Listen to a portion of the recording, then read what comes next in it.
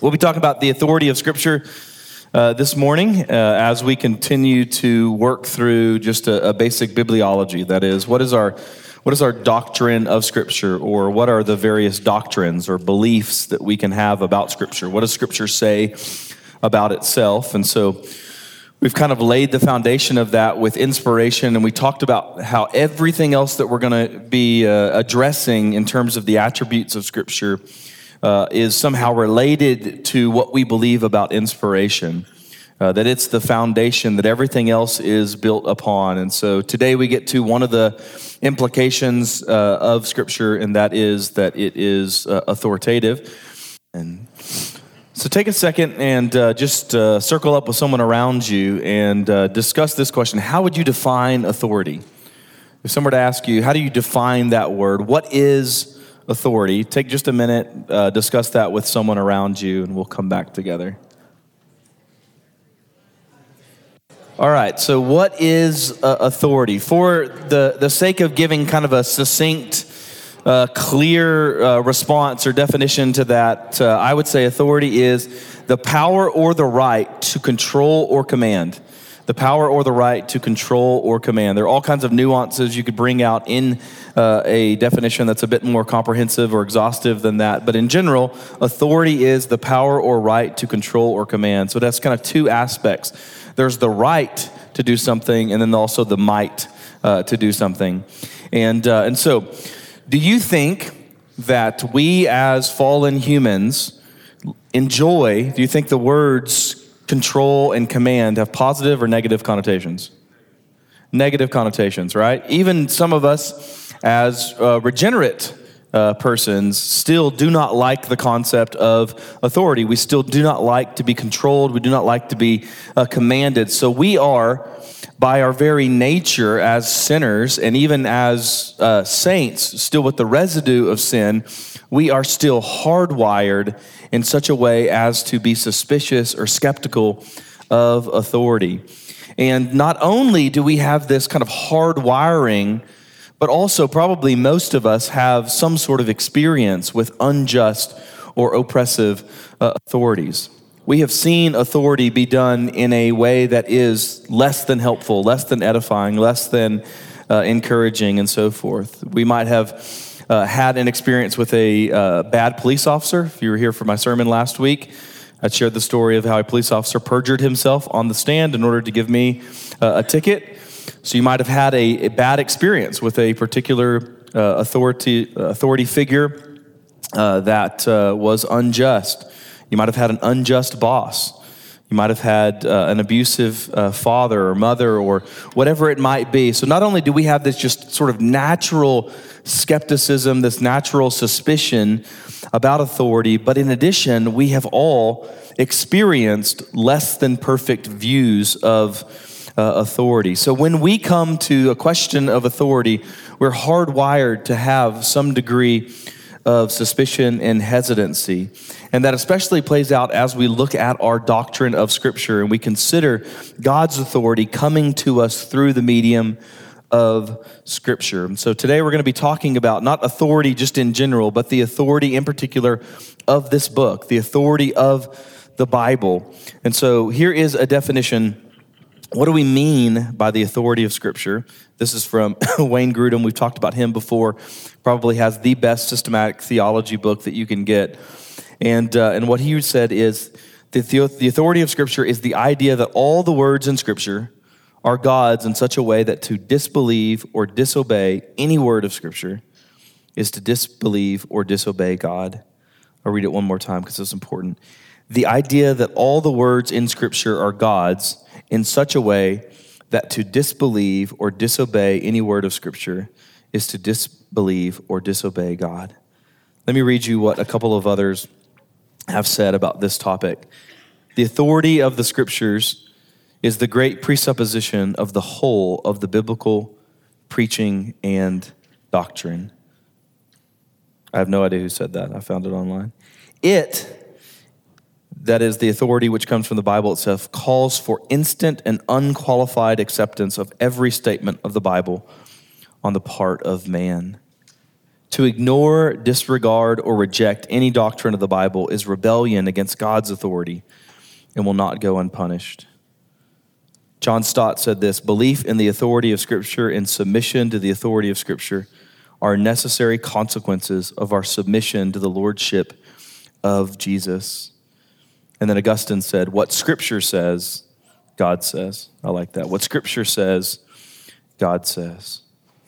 So what are some of the various authorities that you have had in your life? Just name a few. Parents. Spouse, yeah. A boss. Teachers. Police. The law, you could say. God. Scripture, all kinds of different things that you could throw in there. And what we're really trying to do as we talk about the authority of Scripture is we're trying to have a framework for understanding when two different sources of authority collide, when two different sources of authority are in conflict. How do we decide which we are to follow? So imagine this scenario. Imagine that you work in the corporate world and you're in a meeting, and in that meeting, you have a number of interns in the company, and you have a number of peers.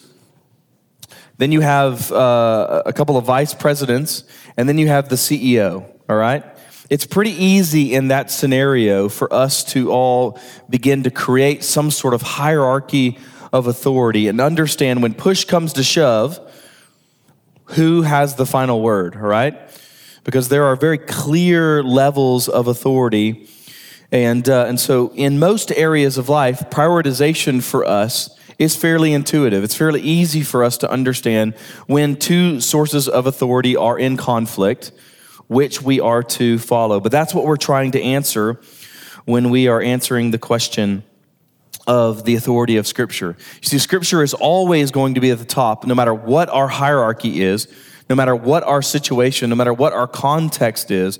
Scripture is always going to sit at the top because God himself always sits at the top of all hierarchies of authority. And so if Scripture is God's word, then Scripture itself is going to sit as our ultimate authority. It's not the sole authority. It's not the only authority. We'll talk about that in regards to one of the distinctives of the Reformation whenever we get to that in a few weeks. It's not the only authority in our life, but it is the norming authority. It is the ultimate authority for us. That's why when Zach was talking last week about canonicity, that image, you remember the original word canon, what did it indicate? It was a measuring reed, right? It was something that you would use and you would measure other things. You would measure the depth of a river. You would measure the length of something, whatever it might be. Scripture is that for us. Scripture is the measurement. Scripture is the final word for us. It's the ultimate authority for us. Every other authority in our life has, to some degree, a level to which we don't have to submit to it, all right? Because there could be something that is in competition with that. So your parents, your mom tells you to go clean your room, you do it. Your mom tells you to go next door and to sacrifice a cat, and to worship this false god, you don't do it, right? The government puts up a sign that says the speed limit is 45. You should do that. Most of us don't, but you should do that. The government puts up a sign that says you shall not worship Jesus. You don't do that, right? But Scripture has no but. There's no, in this circumstance, I'm not going to obey Scripture. All other authorities in our life have a certain ceiling for them. Scripture has no ceiling for us because it is the ultimate authority. But that's unfortunately not the way the vast majority of people, even the vast majority of evangelicals, probably think about the topic of Scripture. I can't tell you how many times I've sat across the table from someone who was wrestling with the decision whether or not to divorce their wife, for instance.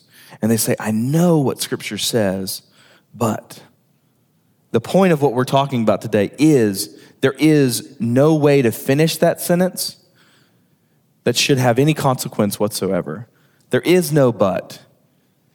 What Scripture says is what God says, and what God says is to be absolutely and in all cases carried out. There's nothing else, there's no competing authority with which to balance out or to negate what Scripture says. And so what happens is, for a lot of us, we get into trouble because we have this existing view of authority, and that existing view of authority is that authority exists because I have given it authority over me. I decide when I'm going to stop at the stoplight. I look around. If there's a police officer sitting right there, I stopped. If there's not, I keep going. I decide whether or not I'm going to speed. If there's a police officer around, maybe I'll slow down. If there's not, I speed up. And what happens is we have this existing view of authority as being a helpful suggestion. We take this existing concept and then we apply it to Scripture. And what we need to do is we need to kind of reverse that. We need to have the biblical concept of authority, the biblical concept of Scripture's authority, and then read that back onto our lives instead of reading our own lives onto the doctrine of Scripture. And so let's talk about, what does Scripture say about itself? What we're doing is the work that is called systematic theology. That's what we've been doing over the past few weeks. That's what we're going to continue to do for the next few weeks. In essence, what we're doing is we're laying out a case for these particular doctrines as they develop in Scripture. We don't have, for instance, one particular passage that would say something like, God is triune. We talked about the triunity of God last semester, and we saw how we can build this defense on the basis of these other evidences of Scripture. In the same way, there's not just one text that we look at that says Scripture is authoritative. Instead, we're looking at all the evidences, right? So some of you guys know I love like legal dramas and so forth. I told you last week I was pre-law. I love that kind of stuff. Casey and I have been watching The People versus O.J. Simpson, and just kind of getting back into. Casey was 7 whenever that actually happened. I was 17, so I remember the vast majority of the trial and just the craziness that existed in our culture. And there are things as we're watching this, not documentary, but show about the trial that I forget all of these different pieces of evidence that I didn't know before. So what we're going to do is hopefully most of us have a pretty good understanding of the evidences. Most of us walk into this room thinking Scripture is authoritative. Tell me something I don't know.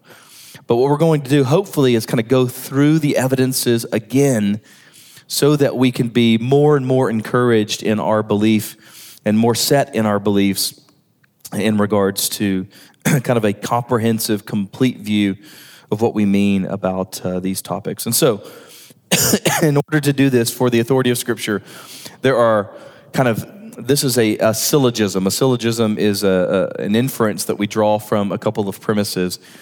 And so the first premise that we have is that God is authoritative. This is pretty much what we're going to do today, is we're going to make an effort to defend this statement here. God is authoritative. Scripture is the Word of God.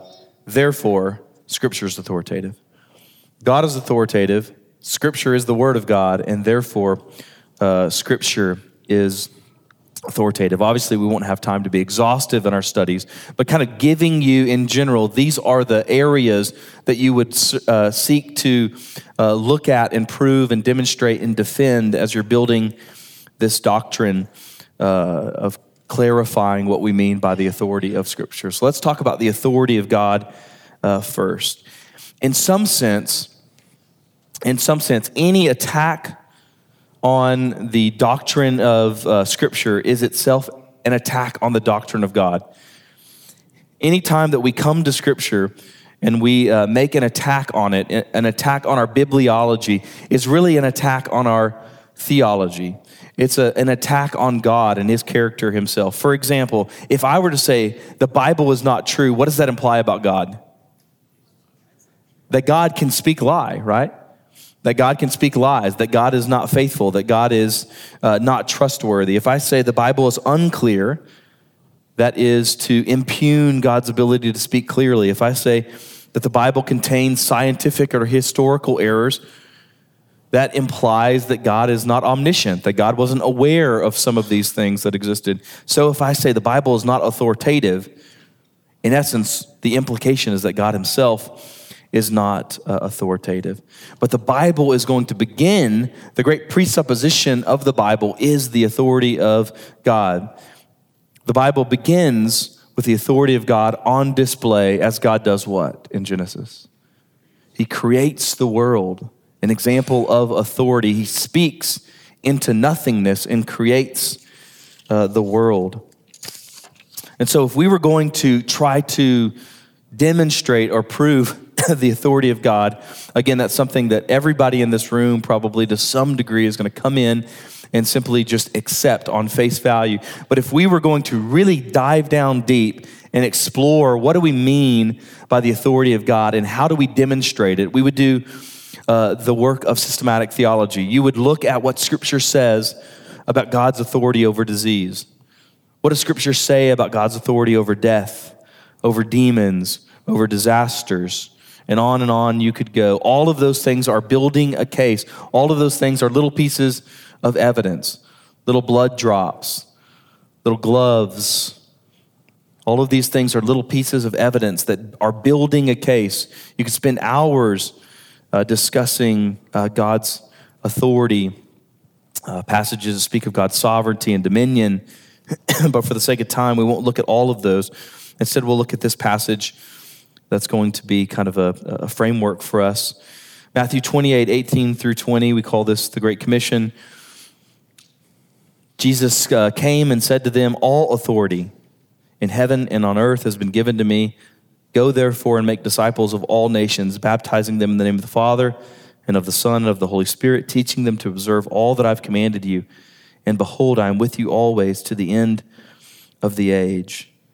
So he says, all authority in heaven and on earth has been given to me. There are dozens upon dozens upon dozens of other passages that you could look at that show Jesus or the Father or the Spirit or the triune God in general exercising dominion, sovereignty, authority. These are all different ways. Even the language that we use as we talk about the gospel is the gospel of the kingdom. Even that implies authority.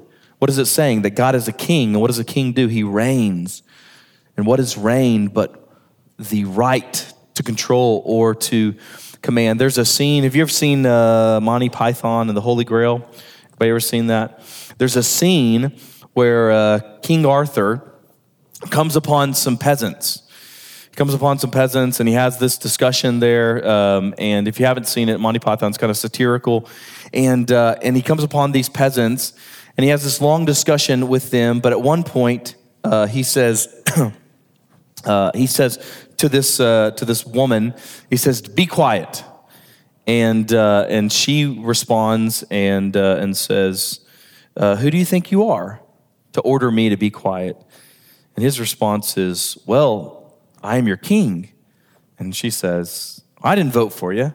That's how most of us tend to think of the concept of authority. We tend to think of authority as being something that we grant. I grant you the right to be an authority over my life. And there are a lot of realms in life where that is the case. I take a job. By virtue of taking that job, I'm placing myself under the authority of someone who would not inherently or innately be an authority over me. All right? I change countries. I change citizenship. I move from, England to the U.S. And so therefore, I put myself under the Constitution and the authorities here. That's how a lot of us think of the concept of authority as something that we give to somebody else. I give you the right. I give you the might to be an authority over me. Because most authority is going to be delegated like this.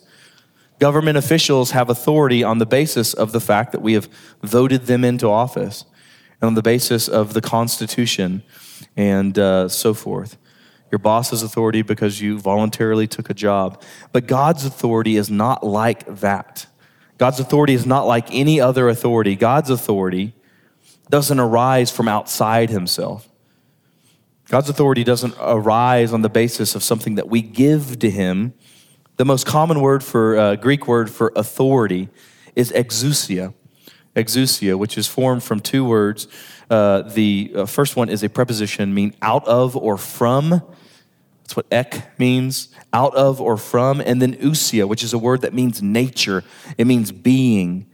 God's authority comes out of his very being, comes out of his nature. It derives from within, not something that is imposed upon him, not something that is granted to him. It's something that simply comes from him. It's inherent authority, not inherited authority. Get the difference there? I have some degree of authority over Casey on the basis of the fact that we have gotten married. Before we were married, I had no authority over her. I inherited that authority. God doesn't inherit authority. He has inherent authority. He has innate authority that arises from within. There are various ways that we would understand this authority as rising from within. First one, on the basis of creation. We talked about that before, Genesis chapter 1, that God creates. On the basis of the fact that God has created, therefore, God has authority over it. The potter has rights over the clay. God made it, and therefore, he has the right and the might to declare what to do with it. Not only does God have authority on the basis of his creation, but also on the basis of redemption. That God has redeemed, especially those of us who love and trust Jesus, that God has redeemed us. He has purchased us. And by virtue of the fact that he has purchased us, he has authority over us. You could also continue to build a case for why God has authority on the basis of some of the attributes that we see of him in Scripture. For instance, his omniscience. What does omniscience mean? He knows everything. He's all-knowing. And so there's nothing that he doesn't know that would in any way invalidate his authority, that would in any way limit his ability to compel or to control or to command you to do something. All right? So all of us, none of us in this room are omniscient. And so any of us that have some sort of an authoritative position over somebody else, our authority is to some degree corrupted, or to some degree there's a ceiling to it on the basis of the fact that we're not omniscient. So if a parent tells their kid to go clean their room, not understanding that there is a venomous snake in that room or something like that, that's going to compromise their ability to make that command. But God has no compromises in his knowledge. God knew all of the circumstances before he uttered his command. Not only is he omniscient, but he's also omnipotent. In other words, there's no power that can withstand his command. So you have creation, you have redemption, you have his omniscience, you have his omnipotence, and so forth. And on you could go with how all the different attributes of God are going to speak to the fact that he has this innate, inherent authority over his creation. And so the first two characteristics there, creation and redemption, stress sort of his right. And then the second two, his omniscience and his omnipotence, kind of speak to his might. That he alone is competent to have ultimate or absolute authority. And so most people, when they come to the doctrine of the authority of Scripture, they reject it, not because it's not provable, not because it's not defensible, but because they've long since rejected the authority of God himself. And it's not just a generational thing. Hopefully you see that. Hopefully we don't come and think this is just something that is true of millennials or Gen Y or Gen X or something like that. It's true of every generation. Whether you're a baby boomer or you were born in the 1800s or 1700s or 1600s, all of us have this innate suspicion of authority. All of us have this problem with authority that arises from within by virtue of our being associated with Adam and his sin. And one of the interesting things is you can kind of track, if you look at history, you can kind of track how it is that we've kind of ended up where we are today. Because I think if we would all look at where we are today, there is an amazing cultural shift as it relates to authority, where more and more and more we are seeing in our culture the evidences of anarchy. We're seeing the evidences of what would be called autonomy, the idea of the self being the ultimate authority. So I kind of want to paint with a broad brush here and look at a little bit of a historical analysis to help us kind of frame where we are now. So historically, you had four main sources of authority. Historically, you had four main sources of authority as it relates to kind of understanding right and wrong, morality, those sorts of things. The first one being revelation. Revelation, that is something that has been revealed from without, whether that is from Yahweh, if you're a Jew, or from Baal, or the Greek gods, or whatever it might be. Just in general, mankind has always held revelation as being a source of authority. The second one being tradition. Tradition has always been seen as a source of authority. We'll talk in a few weeks about how tradition and revelation play off of each other.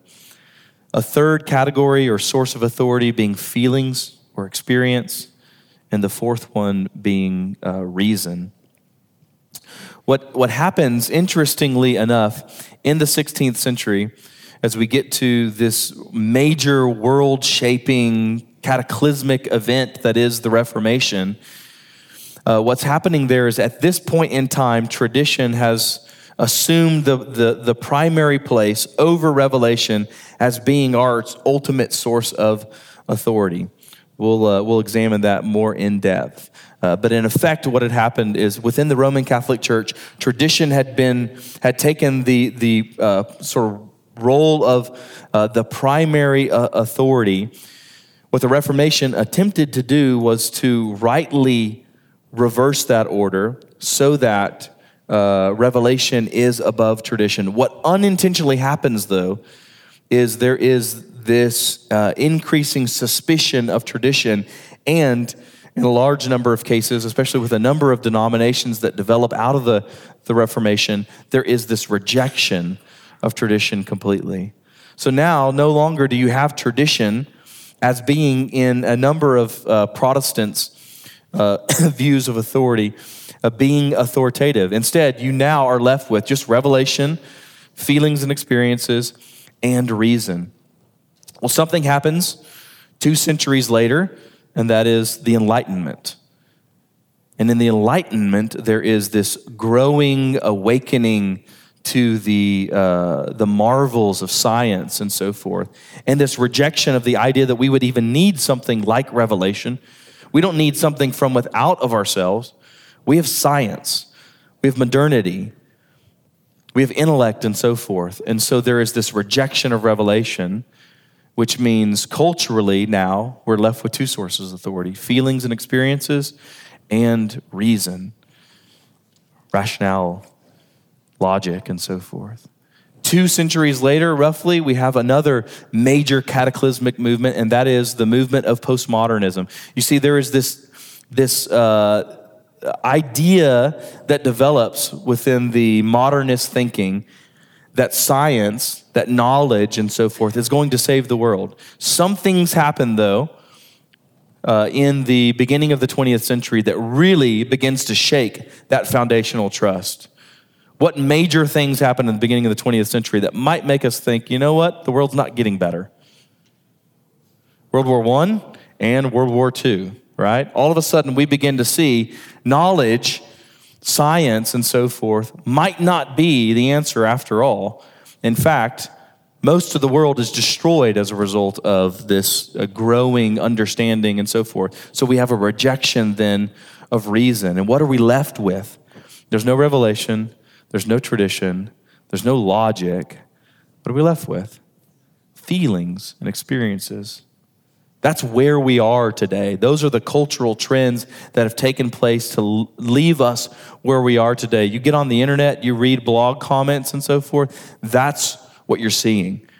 You're seeing truth that is untethered from any other source of authority other than the self. And what we'll talk about as we go along through the next few weeks and so forth is the importance of revelation, the importance of Scripture, because of all of those sources of authority, it's the only one that isn't tainted by man.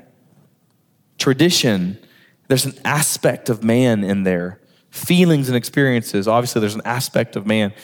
Reason or logic, obviously there's an aspect of man in which we are trying to interpret what is reasonable and rational and so forth. This is the importance of the authority of Scripture for us to get us back to something that takes us out of ourselves, that arises not from within ourselves, but from within God as a source of authority for us, which is why it's important for us to really dive down into the authority of Scripture. So we have the first premise that God is authoritative. The second premise upon which the authority of Scripture rests is the fact that Scripture is the Word of God. We spent an entire week talking about this. What's the name of the doctrine that we talked about that says that Scripture is the Word of God? Inspiration. Remember that word in the middle there, spiration, like respiration. It's been breathed out. Inspiration is the doctrine that Scripture is the Word of God. It's the breath of God. It's the very words of God. Without a clear conviction that Scripture is the Word of God, you can't make this inference. You can't demonstrate that Scripture is authoritative. You can't have a clear conviction that Scripture actually should compel or command us. So how do we know that the Bible is the Word of God? We talked about this in inspiration. Some of the main texts to look at, 2 Timothy chapter 3, 16 through 17. All Scripture is breathed out by God and profitable for teaching, for reproof, for correction, and for training in righteousness, that the man of God may be complete, equipped for every good work. All Scripture is breathed out by God. Older translations, all Scripture is inspired by God. Or 2 Peter chapter 1, and we have the prophetic word more fully confirmed, to which you will do well to pay attention as to a lamp shining in a dark place until the day dawns and the morning star arises in your hearts, knowing this, first of all, that no prophecy of Scripture comes from someone's own interpretation. For no prophecy was ever produced by the will of man, but men spoke from God as they were carried along by the Holy Spirit. So again, these doctrines here, an understanding of the inspiration of Scripture is the foundation for us upon which we build our house on bibliology. And your bibliology is only so strong as your doctrine of inspiration. So see, what we might want to do if we were going to talk about the authority of Scripture, imagine that you're going into a house. You're looking at a house, you're having it inspected because you're considering buying it. You go in and you see this crack in the wall. And you go outside and you look and you see a few cracks in the foundation. There could be a thought in you in which you say, I'm going to just patch this crack in the wall.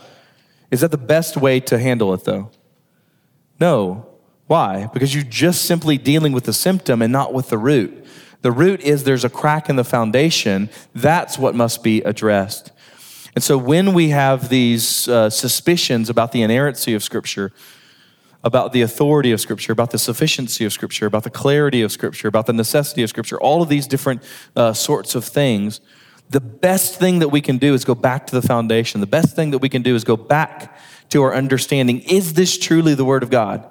If it is truly the Word of God, then we can begin to repair that wall and so forth. But first, we must make sure that the foundation isn't faulty, because if the foundation is faulty, everything that's built upon that foundation is going to be faulty. So the greatest thing that you can do, the greatest thing that I can do as we want to build this robust, complete, comprehensive doctrine of Scripture is for us to really come to a point where we trust and treasure that this is the Word of God. But some would say that our argument here is circular, that we're saying Scripture is the Word of God because Scripture says it's the Word of God. We've talked about this a little bit before, I think in a Q&A after one of our sessions. Does that make sense? It's circular reasoning. You say Scripture is the Word of God because Scripture says it's the Word of God. What do we do with that? Is that circular reasoning? Well, first, what we want to understand is all appeals to authority are to some degree going to be circular. Because what you're doing is you're basing your claim of authority on the authority of something that you're presupposing to be authoritative. For instance, if you were to say, reason is my ultimate authority, So everything has to be reasonable to me. Everything has to make sense. Everything has to be, in my mind, logical. What are you presupposing? That reason and logic is the highest good, right? But that's just a presupposition for you. That's not something that you're demonstrating. That's not something that can even be proved on the basis of reason. And so you're presupposing that reason should be your ultimate authority. That's the nature of all appeals to authority. If you could prove that the Bible was the Word of God by something other than the Bible, then whatever you use to prove that the Bible is the Word of God would actually be more authoritative than the Bible. Does that make sense? Whatever you use to prove something is your measurement. That's your measuring stick. If you have a ruler and you want to prove that it's exactly 12 inches, and so you go and get another ruler, what are you saying? I trust that ruler more than this ruler. And so that's the nature of all appeals to authority. We see that even in Scripture. There's a really interesting passage in Hebrews chapter 6, which says, when God made a promise to Abraham, since he had no one greater by whom to swear, he swore by himself. He had no one greater by whom to swear, so he swore by himself. There was no authority that God could say, I swear on the basis of this. I swear on the temple. I swear on the grave of my dead mother, or whatever you see in movies and so forth. There's nothing greater than God that he can swear to, and so he swears by himself. In the same way, there's nothing greater than the Bible that could prove the Bible. So in some sense, it is circular reasoning, but only insofar as all appeals to authority are somewhat circular. What this means is that we believe that Scripture is self-attesting. You heard that phrase before, self-attesting? It attests to itself. If the Bible really is the Word of God, there cannot be a higher authority, which means that we need the Spirit to affirm all of these doctrines that we're talking about. We need the Spirit's help to awaken us to these doctrines, to help us to understand, to help us to embrace, to help us to believe these things. 1 Corinthians chapter 2, verses 13 through 14.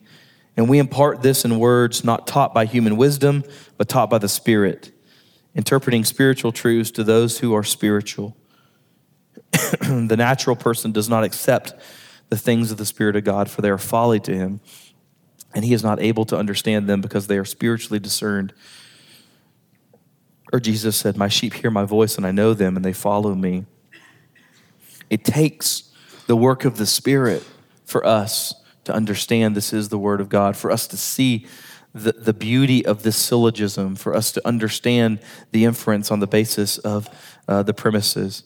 Westminster, a really helpful catechism, says this: we may be moved and induced by the testimony of the church to a high and reverent esteem of the Holy Scripture, and the heavenliness of the matter, the efficacy of the doctrine, the majesty of the style, the consent of all the parts, the scope of the whole, the full discovery it makes of the only way of man's salvation, the many other incomparable excellencies, and the entire perfection thereof, are arguments whereby it doth abundantly evidence itself to be the Word of God. In other words, there's all kinds of ways that we could prove this is the Word of God. All right, that's all that said in sort of Old English. Yet notwithstanding, our full persuasion and assurance of the infallible truth and divine authority thereof is from the inward work of the Holy Spirit, bearing witness by and with the Word in our hearts. So step one, first premise, God is authoritative. Second premise, Scripture is the Word of God. On the basis of these two premises, we draw this inference that Scripture itself is authoritative. And that's the way that the prophets, that's the way that the apostles, that's the way that they talk about their own writings and so forth. Thus says the Lord, hundreds upon hundreds of times in the Old Testament, that was the way that the prophets spoke of God's commands. Thus saith the Lord. In other words, this is authoritative. This is a command from God himself. Thus says Yahweh. Thus says the King. Luke 24, Jesus said to them, O foolish ones and slow of heart to believe all that the prophets have spoken. In other words, a failure to believe what the prophets have spoken means that you're foolish. We talked about in our definition that the authority of Scripture means that the Scripture is the Word of God in such a way as to disbelieve or to disobey them is to disbelieve or disobey God. Paul writing in 1 Thessalonians chapter 2, we also thank God constantly for this, that when you received the word of God, which you heard from us, you accepted it not as the word of men, but as what it really is, the word of God, which is at work in you believers. 1 John chapter 4, we are from God. Whoever knows God listens to us. Whoever is not from God does not listen to us. By this we know the spirit of truth and the spirit of error. And the result of that is that failure to believe or failure to obey the Scripture, we see that often resulting in punishment in Scripture itself. Deuteronomy chapter 18, I will raise up for them a prophet like you from among their brothers, and I will put my words in his mouth, and he shall speak to them all that I command him. And whoever will not listen to my words that he shall speak in my name, I myself will require it of him. But the prophet who presumes to speak a word in my name that I have not commanded him to speak, or who speaks in the name of other gods, that same prophet shall die. That phrase there, I will put my words in his mouth, and he shall speak to them all that I commanded him, and whoever does not listen, I will require it of him. That assumes the authority of the prophet and the prophetic word. 2 Thessalonians chapter 3, if anyone does not obey what we say in this letter, take note of that person and have nothing to do with him, that he may be ashamed. In other words, again, the authority of Scripture. 2 Thessalonians chapter 3, verse 6. Now we command you, brothers, in the name of our Lord Jesus Christ, that you keep away from any brother who is walking in idleness and not in accord with the tradition that you received from us. 1 Corinthians chapter 14. If anyone thinks that he is a prophet or spiritual, he should acknowledge that the things I am writing to you are a command of the Lord. If anyone does not recognize this, he is not recognized. Hebrews chapter 2. For since the message declared by angels proved to be reliable, and every transgression or disobedience received a just retribution, how shall we escape if we neglect such a great salvation? It was declared at first by the Lord, and it was attested to us by those who heard. So over and over and over throughout the Scriptures, you're going to see the Scriptures not only are going to make this sort of argument that Scripture is authoritative, but it's going to prove these premises. It's going to prove that Scripture itself is authoritative for us in such a way that to disobey or disbelieve Scripture is to disobey or disbelieve God himself. What about 1 Corinthians chapter 7, verse 12? We've talked about this passage before. Again, that was in a Q&A and so forth, but it's an important one for us to wrestle through just to make sure that we are all on the same page as what's going on there and what's not going on. Will someone read 1 Corinthians 7, verses 10 through 12 for us?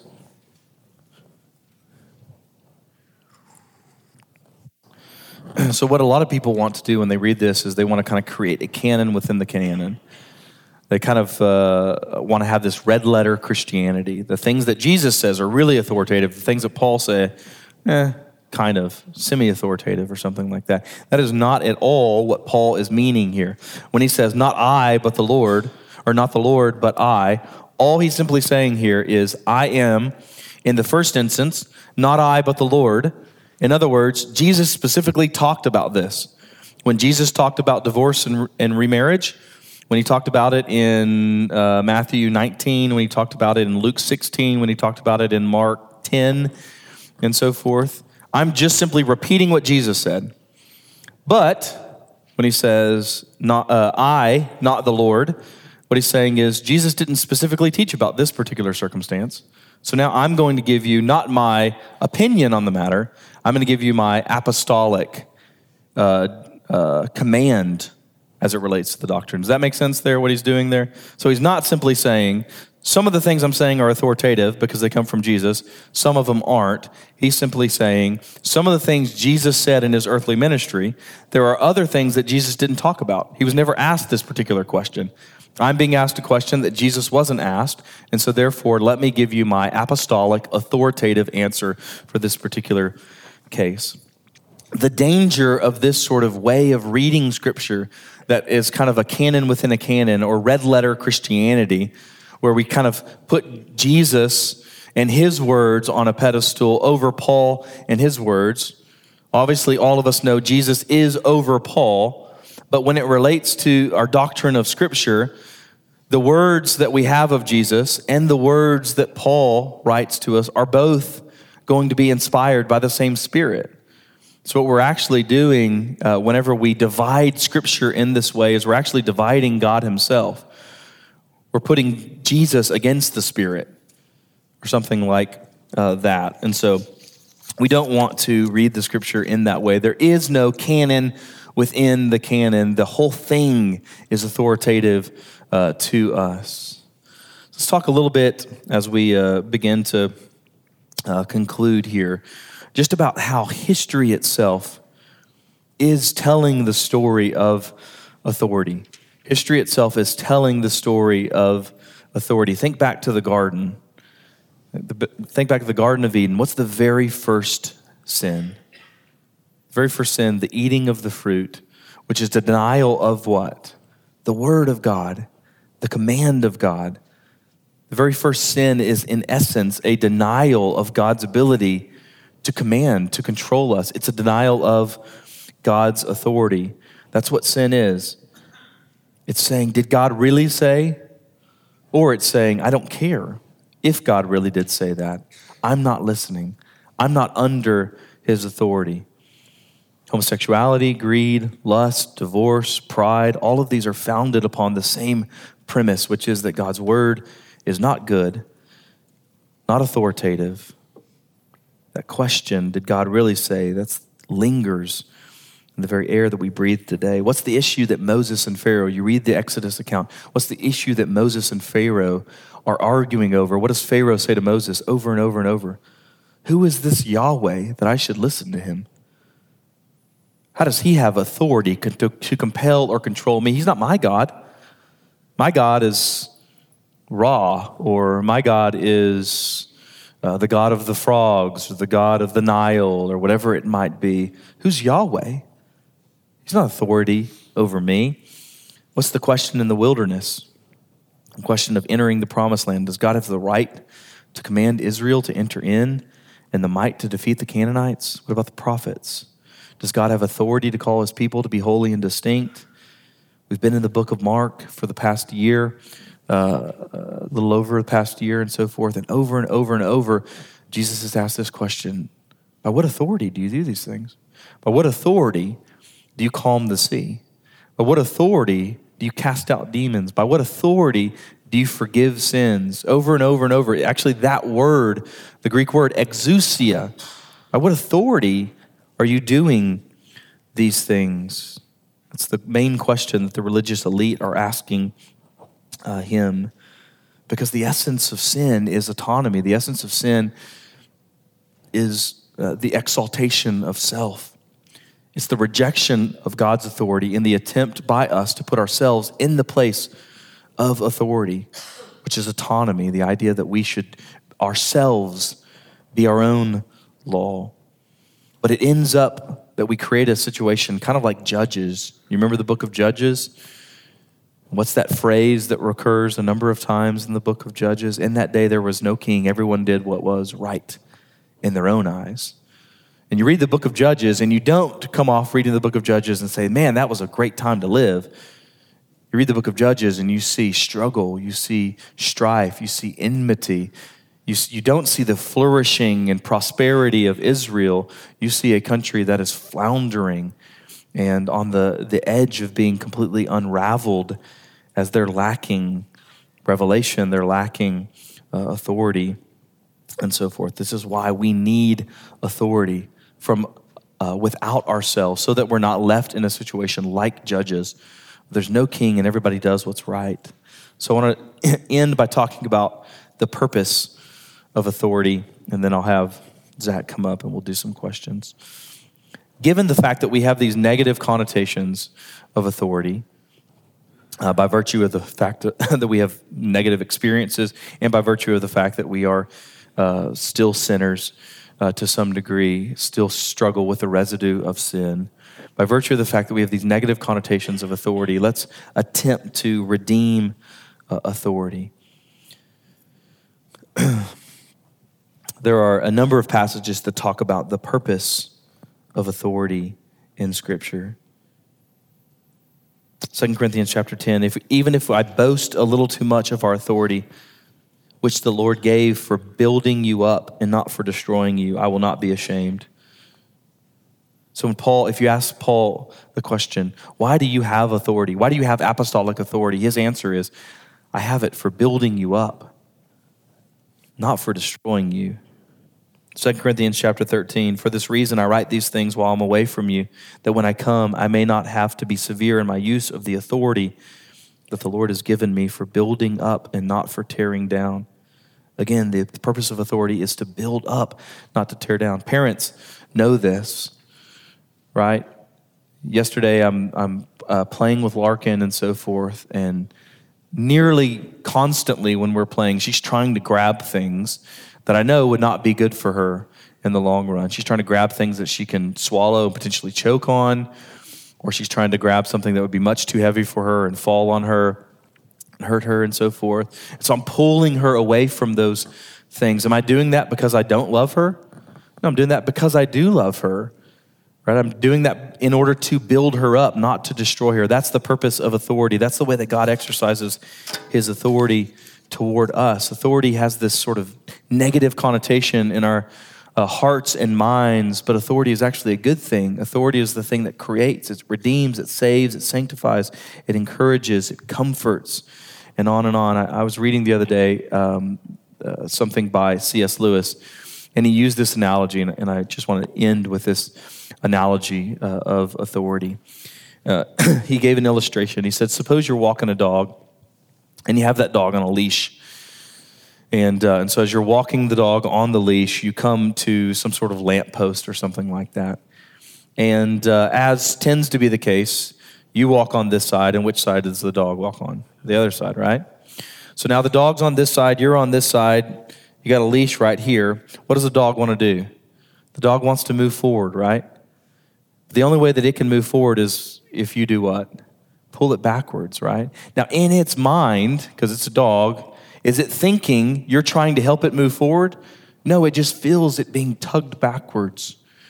That's all it feels. It feels like you are against its joy, against its forward momentum, against its progress, and so forth. But really, you understand the only way that it can move forward is to be pulled backwards. That's what God's word is doing in exercising authority over our lives. It feels at times like he's pulling us backwards. He's pulling us away from pleasure. He's pulling us away from joy. He's pulling us away from happiness. He's pulling us away from life and so forth. But if we could simply recognize in that moment when we feel that, we're feeling with the same sort of mindset as that dog, God is not attempting to keep us from those things. He's attempting to lead us toward all of those things and more. That's the way that God exercises his authority in our lives. That's the way that Scripture exercises authority in our lives. So I'm going to pray for us, and then I'll have Zach come up. He will magically appear on the stage when we finish. Father, thank you for your word. Thank you that it is good and sufficient and inerrant, and it is authoritative, Lord. And so I pray that as we, over the next weeks and months, as we consider more fully how to interpret it, Lord, that these might not just be academic exercises, but might be profoundly practical for us as we seek to allow the authority of Scripture to control and compel and command us in all areas of our life, that we might look more like your Son. And so bless us as we continue to think through these things through questions and answers, and as we continue to go into worship this morning and consider your word. Pray these things in Jesus' name. Amen.